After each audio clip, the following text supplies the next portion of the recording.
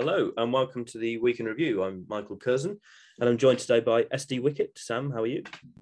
I'm good, Michael. It's grey skies today. Grey skies also metaphorically for the Prime Minister. Well, certainly for him, soon to be former Prime Minister. In fact, it struck me that that was awful, by the way. You can tell the amateur nature of this podcast, the sort of links, but somehow you carry on listening anyway. It struck me that the first episode is a prime example of this. We always record before something happens, before a big story breaks, which would have been better to have talked about in this week. But we've actually managed to record at an all right time, unless something massive happens this evening, which I think we're about done for big announcements for the day. And that is, of course, that the Prime Minister has announced he is stepping down, unwillingly, of course. This was after a large number of his cabinet ministers resigned, some of them who were the replacements of previous people who resigned. So we had an education secretary for 36 hours who put in her letter to announce her resignation this morning that she was delighted and honoured to have worked in the department, which I thought was quite funny. For and after 3 all days this, in the summer holiday. Yes, well, it wasn't not even 3 days. I think it was even less than that, not even 2 days fully. After all of this, the Prime Minister has sort of finally realised that he just can't stay in his position any longer, and so has announced he's leaving. So, as you can imagine, we're already, well, not we, but we nation-wise, we media-wise, you could say, are sort of frothing at the mouth about the now coming Tory leadership election, which I wonder if Boris will stand in again, by the way. I don't see that as being an impossibility, and he's sort of got the brass neck to do it. And everybody's suggesting, well, finally he's gone, time for big change now. You have all the sort of GB News like so-called conservative commentators online highlighting the most important aspects that the next Conservative leader should adopt in order to, properly regain conservatism to the Conservative Party, which it strikes me as like going to McDonald's and asking for a Michelin star sort of foie gras dinner. It's just not going to happen. It's not what you get with this thing. People don't say it with the Labour Party. They say, well, the Labour Party is so left-wing that there's no hope about it offering any sort of patriotic, social conservative policy basis. So why don't they think the same of the Conservative Party when it's demonstrated time and time again, not just under Boris Johnson, but under the two leaders before him over the past decade and in the decades preceding that too, that it just is not interested in conservatism. And the line actually, Luke Perry is missing today, but he'll be here in spirit because the line he devised with this, that will likely go with as our next cover actually, is that with Boris gone, we've got the same circus, but just a different clown. Same circus, new clown, and we'll see who the next clown will be. I mean, the PM said he'll stay in until a new leader is chosen, which the timetable will be announced next week. And I can't think of anyone who I would like to be Prime Minister next. You got the names that I've seen so far are people like Rishi Sunak, Penny Mordaunt, Javid Truss, Jeremy Hunt, Suella Braverman, which is a funny one because not the most high profile name in Westminster. No, some are suggesting that she'd be sort of more along the right track because she was more pro Brexit, but I just don't see why this matters anymore, to be honest. I think people are getting far too excited by it. I mean, don't get me wrong, I've been sort of rubbing my hands today and last night. It was very exciting to see Boris Johnson collapse in the way that he has. Although disappointing, I suppose, that, let's be honest, once he's gone, we'll have forgotten about it. Surely he'll have no retribution for the fact that he locked down the country, destroyed the economy, destroyed literally many, many businesses, ruined the educational opportunities of hundreds of thousands of children in the country. Nothing is going to happen about that. We're just going to brush over it. And of course, he loves talking about the fact that he took us out of lockdown quicker than anybody else, which is like someone who's made you endure torture for 10 hours, then taking you out and saying, well, I could have done it for 11. So count your blessings.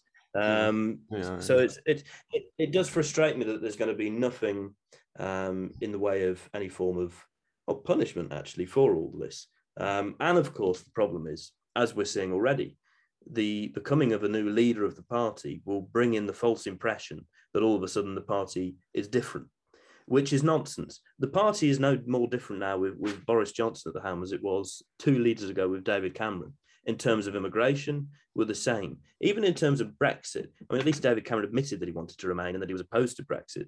Boris Johnson sort of says the opposite of that. But when it comes to all of the ideas that are linked to Brexit, immigration again, but also production of things, the whole point was supposed to be that we wanted to be proud of Britain again, that we wanted to do things by ourselves, we wanted to make things. But their version of it is a global Britain, which is more open to the world, which trades with wider partners and indeed trades, in terms of immigration, since that was essentially what Brexit was a byword for. That immigration isn't limited to the European Union anymore, that we have it from further countries across the world, which are arguably culturally more diverse. So he's learned none of the lessons of this, and neither will the next leader. They will have rubber stamped all of Boris Johnson's sort of ideals. They're as culpable for all of the wrongdoing that Johnson has committed to us. But that'll be the previous chapter. We'll have forgotten about it, as we always do. It's what we've got mixture of feelings. Yes, it's what we've always said on the show, which is that the party's name is just a moniker, and it is just the continuity party. You know, its mission is not any sort of ideological aim. It's its own preservation. But this has been quite interesting because it shows just how quickly things can change in politics, where several weeks ago the Prime Minister survived a confidence vote fairly comfortably, and then now he's had 50 resignations in his party. Yeah, I think there's been a few records broken, I should imagine, over the past couple of days.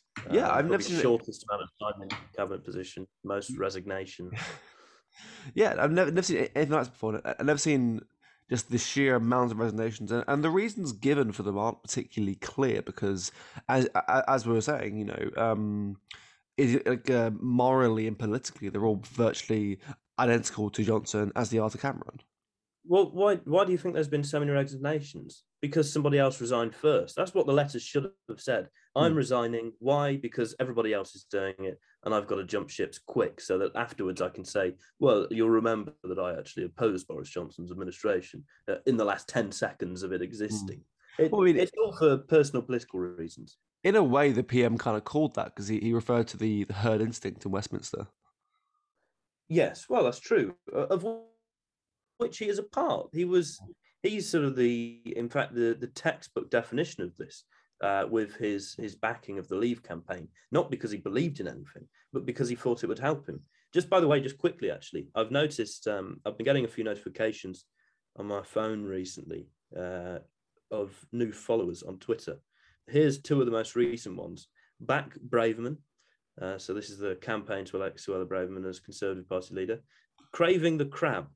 Which, is this a joke one? I would imagine so. Yeah, I think so. Craving the crab. Shame about Pincher. Would have made a great addition to the Crabinet. So that's very good. But anyway, other than that joke one, the campaigns were well underway to and I'm sure they will have been prepared long before, other than the ones made by some sad individuals in their box of pants. But yeah, people would have been preparing this for a long time. And that's the only reason they resigned, because they thought, well, everybody else is doing it. It's obvious now that Boris is going to fall. So I might as well put my resignation in now to make me look better and to make me not look so smeared if I do run in an election campaign. So yeah, there's no principle in any of this, which of course there never is. And this is the biggest problem with the whole thing. We'll move on so quickly to the next leader. We'll presume it's completely different, but of course it won't be, and we'll only realise that largely on a national scale in the last few moments of their reign. At which point we'll say, "Oh, they were the same as all the rest. We need someone fresh." It's just endless cycles, and it's so frustrating. And not of course to say that Labour offers an alternative. This is the one good thing, the one element of hope I have about this politically, is that it might lead to a slight increase in the number of people who simply don't vote for the main two parties anymore. Because surely the sort of shambolic nature of the last 48 hours or 3 days or even week will make people say, God, I can't vote for this party anymore. These people clearly aren't principled. They're all acting out of political whim just to save their own skin. I can't vote for this anymore. And of course, those people who say that will look to the opposition bench and think, crikey, well, I'm also not voting for that. It's absolute shambles. So that's the only good thing we can expect. You'd hope so, because the last 5 years haven't done that. The last 10 years haven't done that. 20 years haven't done that. I mean, British politics has been pretty shambolic for a very long time. Yeah, well, I think what we've seen since the sort of Blair years is that a lot of old Labour voters stopped voting for Labour. They started voting for the Tories when they said they'd bring immigration down to the sort of 10 to thousands or something like that. And then, of course, Brexit happened, which was a non-partisan vote, and saw one of the biggest turnouts we had in a long time, people going against the establishment narrative, against both parties. And then believing that Boris, given he was the Brexit man, that he would actually carry out some of these things. Of course, he hasn't. So again, you'd hope that would mean those people, having realised they've been let down by both Tories and Labour, will stop voting for them. The only reason that matters is that it brings slightly forward the day in which both parties are destroyed, because the backers at some point must start seeing decreasing numbers of supporters and think, crikey, I'm wasting my money on this. If they're not getting into government soon, if Labour doesn't get into government soon, how much longer will the backers say, yeah, I'm going to put my millions into this? There's no reason to otherwise. So that's the only possible thing. It might not happen in our lifetime. It probably won't, but it's unrealistic to imagine, as I think some people do, that the parties will exist forever. They will at one point be destroyed. And this may have brought that closer ever so slightly. Yeah, I mean, it'd be a good thing. The Liberal Party dominated British politics for a very long time, and then it died away because the political landscape sort of evolved beyond it. Yeah. And one thing also to sort of think about is the idea that we there may be another general election soon, because one thing that often happens is sort of an unspoken rule in our politics is that if you are elected by a party vote as opposed to a national vote, it's sort of seen as being fair play to call an election, because otherwise there are questions around legitimacy. And of course. Which again is just another distraction, because nothing, whatever the result at the end of it, nothing will change. It's just distraction after distraction from the real issues. I mean, it's perfect for the parties because it allows them to talk. It allows them to spout out their rhetoric. Also, they represent certain people. Also, the key thing at play here is that the election in its current form exists almost solely to placate a sort of revolutionary sentiment among the people, because once you look beyond the whole all the nonsense around politics today, around issues of identity and he said this, she said that, whatever, you do realize that essentially politics in the modern day is just a uni party with two different factions, right? Who sort of exchange being the inner party and the outer party as and when is needed. So if you look beyond politics and really look around, you see that these people are sort of, generally speaking, more united in the contempt that they feel towards the regular British person. That's why they flood the country with hostile immigrants. That's why they enact green policies that make us all poorer. And it's why they lock us in our homes and close schools and close pubs and all this really terrible things that they've done. Yet when, for most people, if you can go into a room, go into a booth and put an X in a ballot box, it placates that anger you feel towards the political class. You think that by voting in the election that you are sticking it to them or sort of having your say, when really you don't.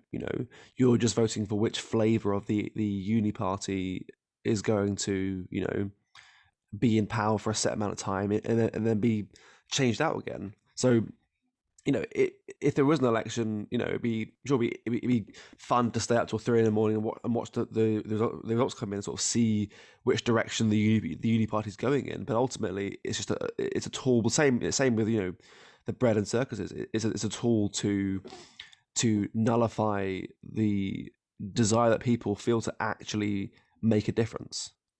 Yeah, in an alternative universe, if, for example, we're to replay the past few years and set our real universe aside, an alternative one, the Conservative Party wins in ours, but in the other, the Labour Party wins and the Conservatives are in opposition.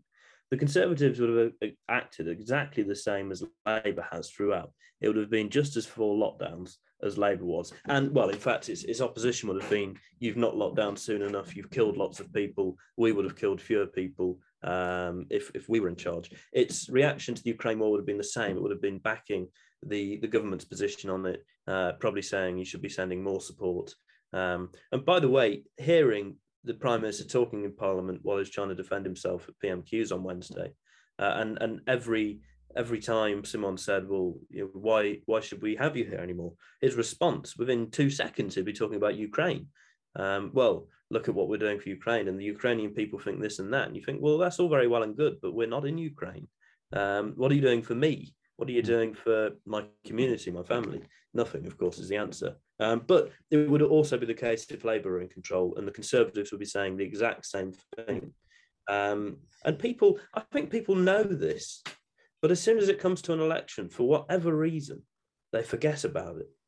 Or they let it slip from them. They say, well, yeah, I know what you mean. They are just as bad, but you don't want a Labour government, do you? That's socialism. We can't have that. And you think, oh, for goodness sake, just go with your instinct for once. We were talking actually a lot about the instinctual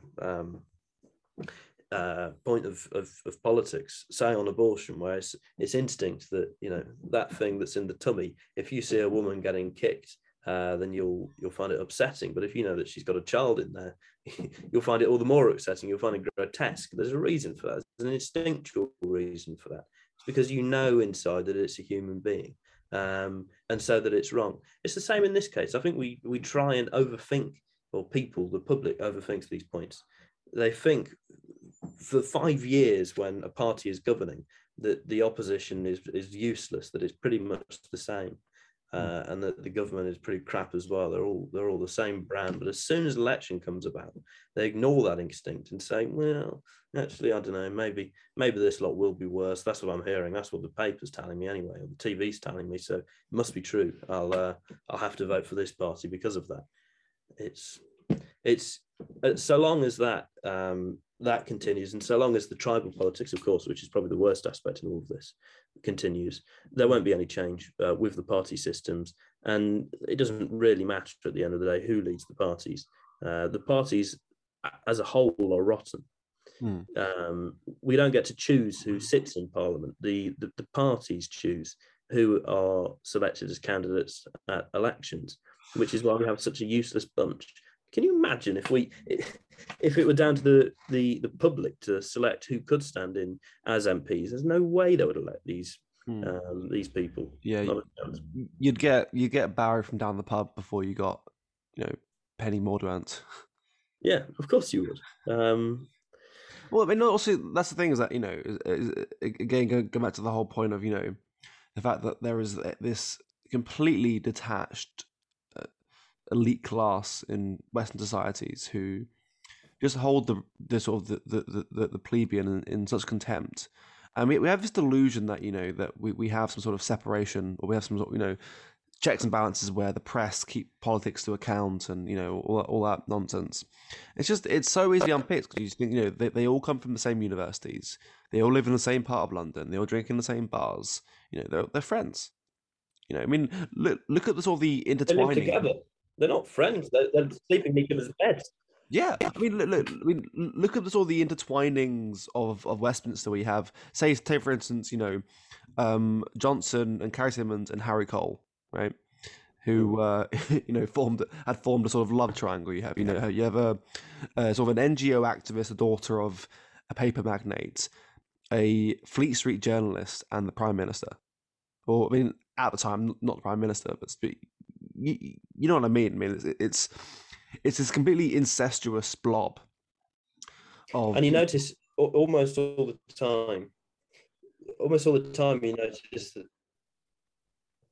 Sorry, the connection's gone a bit there. Yeah. Somewhere else. We'll cut this bit out. Sorry, you've got to do a bit of editing on this. Yeah, that's right though. I'll start again. I'll do that so you know. And you find over and over again that these people don't change their surnames when they marry or form bonds. And I'm sure part of that is because they're raging liberals. But another part, I'm almost certain, is that they don't want these bonds to be as clear. They don't want people to know that actually they're married to this high-ranked journalist or that high-ranked cabinet member. It's not really a very appropriate thing, but you see it over and over again. You think of some random politicians, some random cabinet ministers, some random journalists.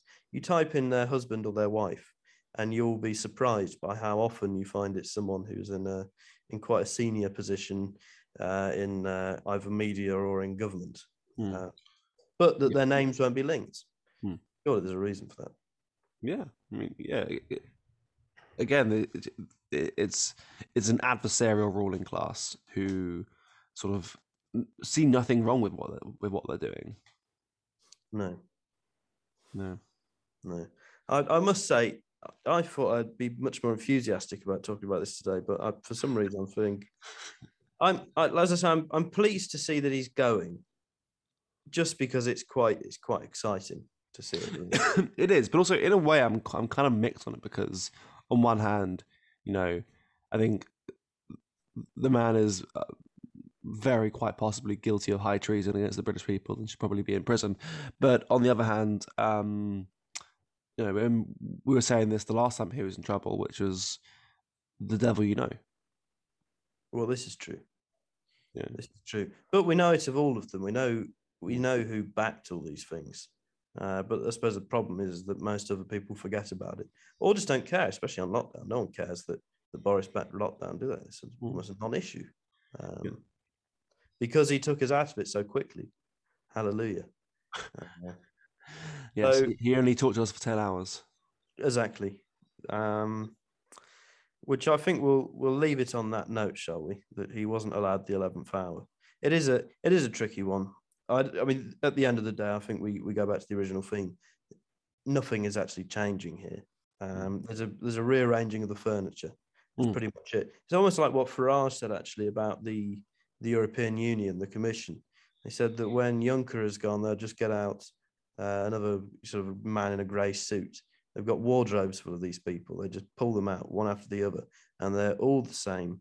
They have the same opinions. They'll support anything in order to sound appealing to the public, but actually do very little, if anything, about any of it. While all the while bickering with the opposition to make it look like they hate each other, like they're incredibly different, but sort of behind closed doors, probably being much more amicable. So yes, interesting times. Good for a good laugh. At least you can watch the TV and laugh about it. Particularly enjoyed listening to the radio earlier. Might have even been yesterday, actually. A minister was being interviewed, and during the process of the interview, 2 other people resigned. So hearing their reactions sort of live to that as they sounded more and more downbeat was brilliant. That was good. Enjoy it, but don't believe that anything is changing. It's not. It's all the same. On that pleasant note, have a good weekend. Cheers for listening.